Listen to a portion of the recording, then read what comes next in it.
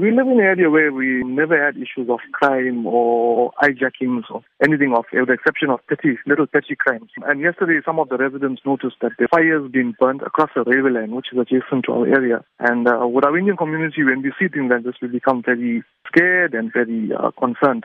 So there was an emergency meeting called up last night where a large number of residents came through and addressed the issues of land invasion. Are the land invasions in the greater Chatsworth community accompanied by violence? Yes, it is. It's not a racial check. We have a lot of elderly people that are alone at home, so they're seen as even easier targets. And obviously there's the sanitary and health issues with no toilets. Where are they going to get power from? Where are they getting water from? So all those concerns have been raised, as well as there could be a possibility of increasing crime. What really is the status of talks with the municipality in terms of their intervention with regards to the land issue?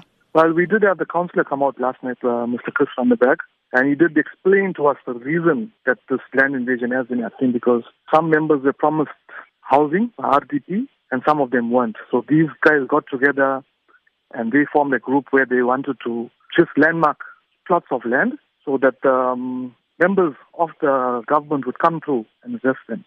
So they felt if they did that, they would get the land that was promised to them or the houses that were promised to them. But again, I'm saying it's not a concern of anything besides the safety of our people and the health issues.